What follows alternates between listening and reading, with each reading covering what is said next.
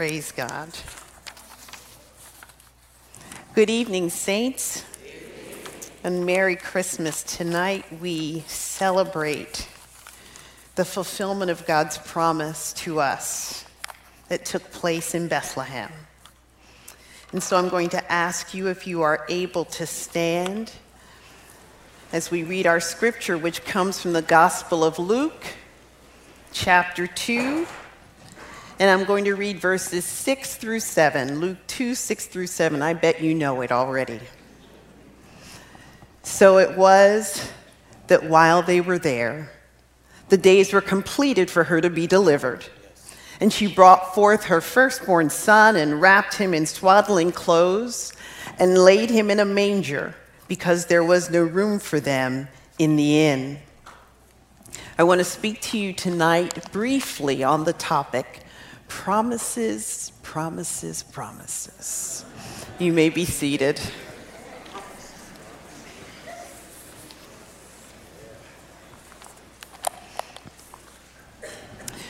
Saints, I am blessed to say that earlier this month I celebrated another birthday. Praise God. And as I mature, I've discovered there are other ways of measuring your age besides years. One of the ways I can tell that I'm getting older is that I have one of those little pill boxes now with the days of the week, right? Sunday, Monday, Tuesday, Wednesday, Thursday, Friday, Saturday. And over the years, you know, the configuration changes. There may be more, a special pill on Saturday or one on Sunday. And it occurred to me that as I get older, I am really entering into this 21st century concept of life that is managed through medicine, better life through medicine. We are participants in the pharmaceutical complex. They tell us that if you're born in a hospital, before you leave, you will have already received medicine, antibiotics. Even though you're not sick, you will receive medicine before you leave a hospital. Medicine is a part of our lives. Some of us carry pills in our purse. Some of us make sure it's in our carry-on luggage because we don't want to lose it. It's everywhere. It's pervasive in our culture. And if you look on the internet, or you look at print material or radio or TV, you have seen the ads for medicine. Now, my favorite genre is kind of the before and after ad. You know, where they show somebody and they're sad and they're unhappy, and then they take the medicine and they're all better, right? The one, you know, the father who's got the bowel thing and he can't get his daughter from school on time, and then he takes the medicine and then she's happy because she gets to play with her dad. Or there's the mom who has the migraines and she can't participate in the life of her family, and then she takes the medicine and then she's playing with her kids. And my favorite is the woman with the overactive bladder. You know that one? Where the little bladder is pulling her away every time she wants to go do something. And then she takes the medicine and she gets to do what she wants. They all have this pattern, and then they put the name of the medicine, make sure you display that prominently, and then cue the music, and we all live happily ever after. And then right before the ad ends comes that little voice, right? That little voice. Side effects that may occur while taking this medicine include blurred vision, constipation, decreased sexual desire or ability, diarrhea, dizziness, drowsiness, dry mouth, headache, increased sweating, loss of appetite, muscle aches, nausea, sore throat, tiredness, trouble sleeping or vomiting. Contact your doctor immediately if you experience bizarre behavior, confusion, excessive sweating, dark urine, fainting, fast or irregular heartbeat, fever, chills, hallucinations, loss of coordination, new or worsening agitation, anxiety, panic attacks, aggressiveness, impulsiveness, irritability, hostility, restlessness, or inability to sit still, swollen, blistered, or peeling skin. I didn't make that up.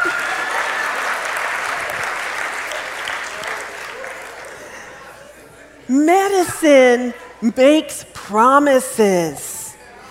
It makes all of these promises, but it also offers warnings. There are side effects. There are things called contraindications. And then there's this whole kind of analysis of how your demographics will affect your body's ability to actually appropriate the medicine. When you introduce a chemical cocktail into your body, there's the possibility of better living and the possibility of an adverse reaction.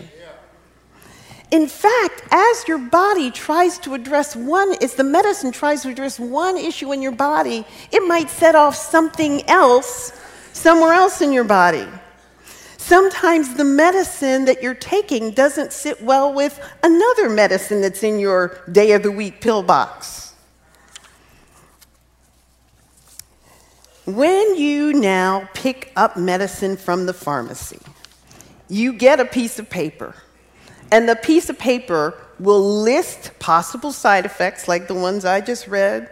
It will tell you what drugs you shouldn't be taking with this one, and it might tell you that if you belong to a certain population, you should speak with your doctor first. Now, that piece of paper came to us in the 20th century, around the 1930s, with the Food and Drug Administration. And the reason it happened was because there were medicines that were being produced that were just as harmful as they were helpful. Now, you get a piece of paper that comes with a label that gives you the name of the medicine, and it will tell you what it looks like. Yeah. Just in case the pharmacist made a mistake. The name, what it looks like, and then it will tell you what it does, and then it will give you the warnings. That's what's on your sheet. The name, what it does, what it looks like, and a warning. Now, if only the promises of God came with a warning sheet. If only the promises of God told you ahead of time what you were getting yourself into when you decided to say yes to God. We just read Luke chapter 2, but I want you to come with me back to Luke 1 when Mary got a promise from God. Luke 1 says that God sent the angel Gabriel to Mary, and he disclosed God's promise to her. He said, Mary, you have found favor with God. You will conceive and bear a son. His name will be Jesus. He will be great. He will be called the Son of the Most High God. The Lord will give him the throne of his ancestor David. He will rule over the house of Jacob, and his kingdom will never end. It's a great promise. But Mary was a practical girl.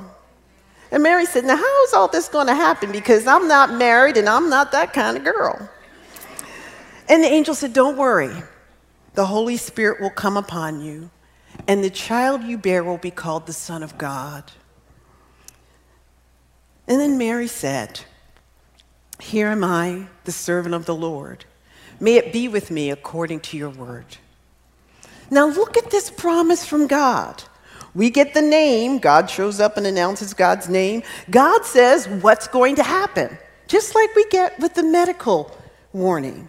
And God even says a little bit about what it's going to look like, that he will be the Son of God. And then the angel left, just left with no additional instructions. Nothing else. And what the angel should have said is side effects that may occur while waiting on God's promises include the risk of being stoned for being an unwed teenager, being put away quietly by your fiance, having to travel during your third trimester to be included in a census, general discomfort, frequent urination, flatulence, mood swings, labor in a strange town with no proper shelter, no women, kinfolk, or explanation for why it had to happen that way, unexpected visits by shepherds who smell like sheep, right? No control over your body, no control over your child, and uncertainty about the future. And should any of these events happen, please remember that these are expected side effects from the promises of God.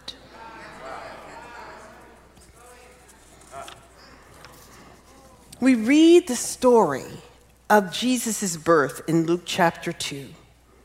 And we read about Mary and Joseph and the baby through the lens of centuries of interpretation and tradition. We read it as a part of our ongoing salvation narrative. We know how it's going to end, which is why we shout every time we hear it. The story stretches to include our salvation. We know baby Jesus has to be born because that's the beginning of how we get into this story. But if you look at the narrative itself, in the scope of what Mary and Joseph can see, the circumstances that we celebrate in Luke chapter 2 look nothing like the promise that was made in chapter 1. He'll be great, the Son of God. His throne will last forever. In Luke chapter 2, Mary is laboring, literally with blood, sweat, and tears, in a most unlikely place, unsure of what would happen. And I'm sure somewhere in the back of her mind, between those pains, she's thinking, this is not how I thought this thing was going to work out. And I want you to stay with me here for just a second, because I think it's the case that some of us, like Mary, we're minding our own business and doing our own thing and doing okay until the promise of God comes along. And God shows up, and we said yes, and our lives have been turned upside down, and we've got blood, sweat, and tears, and we didn't think it would be like that. We heard the voice of the Lord telling us to embark on a new adventure. And we found ourselves at the end of the road in a cave somewhere wondering, what is happening to me? Some of us are overcome by the power of the Holy Ghost, and we said yes. And now it seems like the Holy Ghost is ghosting us, right? We can't hear from God, and we would like to know what is going to happen. Ever since God showed up and we said yes, things have been challenging. From the day God started to work in us, from the moment that that promise began in us, some of us have been laboring and laboring with no end in sight and no warning label. So in the absence of that warning label, we turn to God's word to try to learn something from the story of Mary that might help us in our own situation. And the first thing I want us to learn from Mary's story is that the promise of God always has a purpose. The promise of God always has a purpose. Now, think about it. When you take that medicine, the medicine you put in your mouth is designed to do a specific job. It has a purpose. And in order to achieve its goal, it has to get to its target.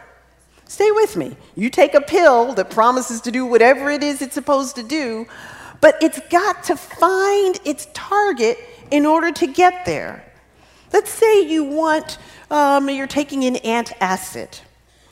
You take the medicine, put it in your mouth, but it has to work its way down your throat, your esophagus, into your digestive system, and depending on what it's going to do and how it works, it may then have to get into your bloodstream to do what it's supposed to do. The medicine has to use other systems on its way to its target. Stay with me. Because what that means is that sometimes in order for God to do God's work in us, when God kind of enacts his purpose in us, the thing has to make its way to its destination in us. So Mary gets a promise from God. You're going to have a child. But the promise has side effects. Her whole body gets blown up. Her whole soul has to adjust. When God plants a promise in you, it is going to change you. There will be side effects from God doing a work in you. In order for God to activate the purpose in you, God is going to have to move through some other systems to get to the target. Sometimes the promise has to work through hurt and anger and unforgiveness before the promise can begin to be revealed. Or sometimes God's promise and plan can't be realized because we've experienced trauma. And then around the trauma, there's denial. And around the denial, there is fear. And around the fear, there is a lack of support. And so all of that has to be worked through to begin the work of healing so that God's promise can be realized. Some of us will experience a new call, but we have attachment to our old role. We have an established identity. People know who we are. We have comfort in the status quo. And the medicine has to bust that up to get where God wants us to be, so that God's purpose is realized. There will be side effects in your life because God's promise has a purpose.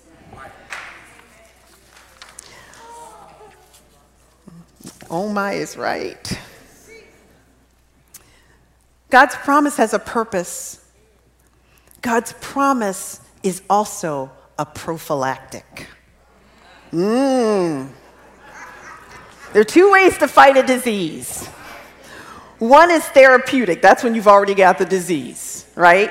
You have the flu, and so you take the flu medicine and you lay down. But prophylactic means preventative, precautionary, protective, a barrier.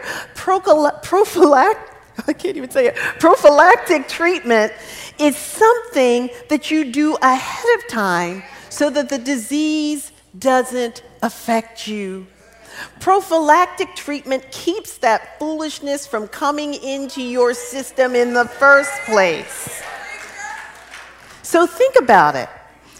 Mary and Joseph are living into this promise that God has called them, which means they literally have to move. They had to physically move to Bethlehem. That was not an easy trip. Then later on, they had to move to Egypt.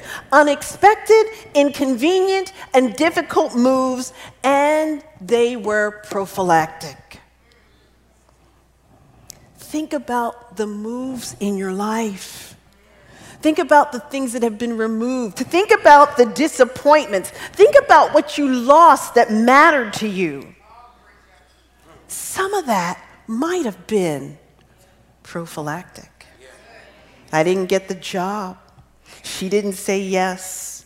My child has their own mind, and they're not going to live out my dreams. I'm not in the in crowd. I'm not on the A list.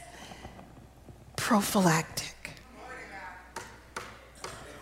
There are things in our system that will not interact well with medicine. There are things that will not allow the medicine to work well. Habits, relationships, attitudes, teaching that will interact badly with God's purpose for your life. You cannot walk into God's purpose with that attitude, and you won't be able to change the world for Christ with that habit.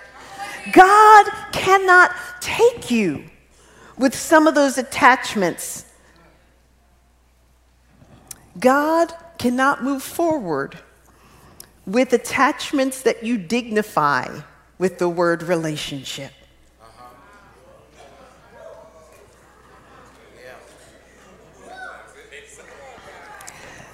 The promise of God will remove things to preserve you.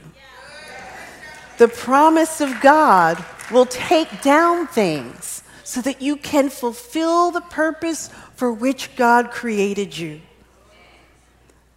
The promise of God is prophylactic. It will remove, it will take away, it will let that foolishness run its course, it will let you wear yourself out trying to make yourself happy outside of God's will.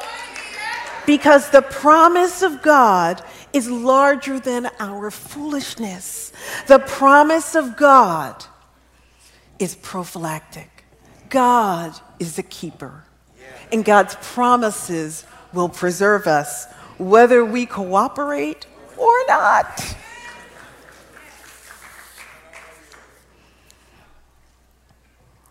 The promise of God has a purpose. The promise of God is a prophylactic, and the promise of God is a process. Luke 2 begins with Mary and Joseph on a journey to Bethlehem. But the fact of the matter is, from the moment that Mary encountered that angel, she was on a journey. On this night, when we celebrate the birth of the Christ child, we must acknowledge what Mary had already figured out. That the promise of Jesus' birth didn't end with Jesus' birth. God is eternal. And so God's plans are eternal, which means every ending in our life is a beginning with God. You know, have you ever seen a woman who's like really pregnant? She's really pregnant and she can't sleep and she looks unhappy and she looks uncomfortable and, you know, her face started to get all funny looking and everything's wrong. Her shoes don't fit. And all she says is, I can't wait till this is over. What's over? What's over? You give birth to a child and then spend the rest of your life worrying. There's no over with the promises of God. So the point of God's promises is never just to end. The point of God's promises to change us. God's promise works through us and works to us. We are the side effects of God's promise. God made a promise, and in order for God to fulfill that promise, God is going to work in us in such a way that we are changed forever. Mary and Joseph were never the same because they allowed God to start with a promise inside of them that had the power to change the world. And tonight, every single one of us has the opportunity to say yes to that same promise. Tonight, every single one of us has the opportunity to say, God, do a work in me that will disrupt who I am and take away what I don't need and make me into the creature that you designed me to be, not just for me, but for the benefit of your purpose in this world. The promise that God made to Mary was a promise for her. But there are promises that God wants to make in each one of us. So tonight, as we celebrate the birth of this child who was born under obscure circumstances by people who were unknown, remember that that unknown child, born in a cave, changed the world because of the promises of God.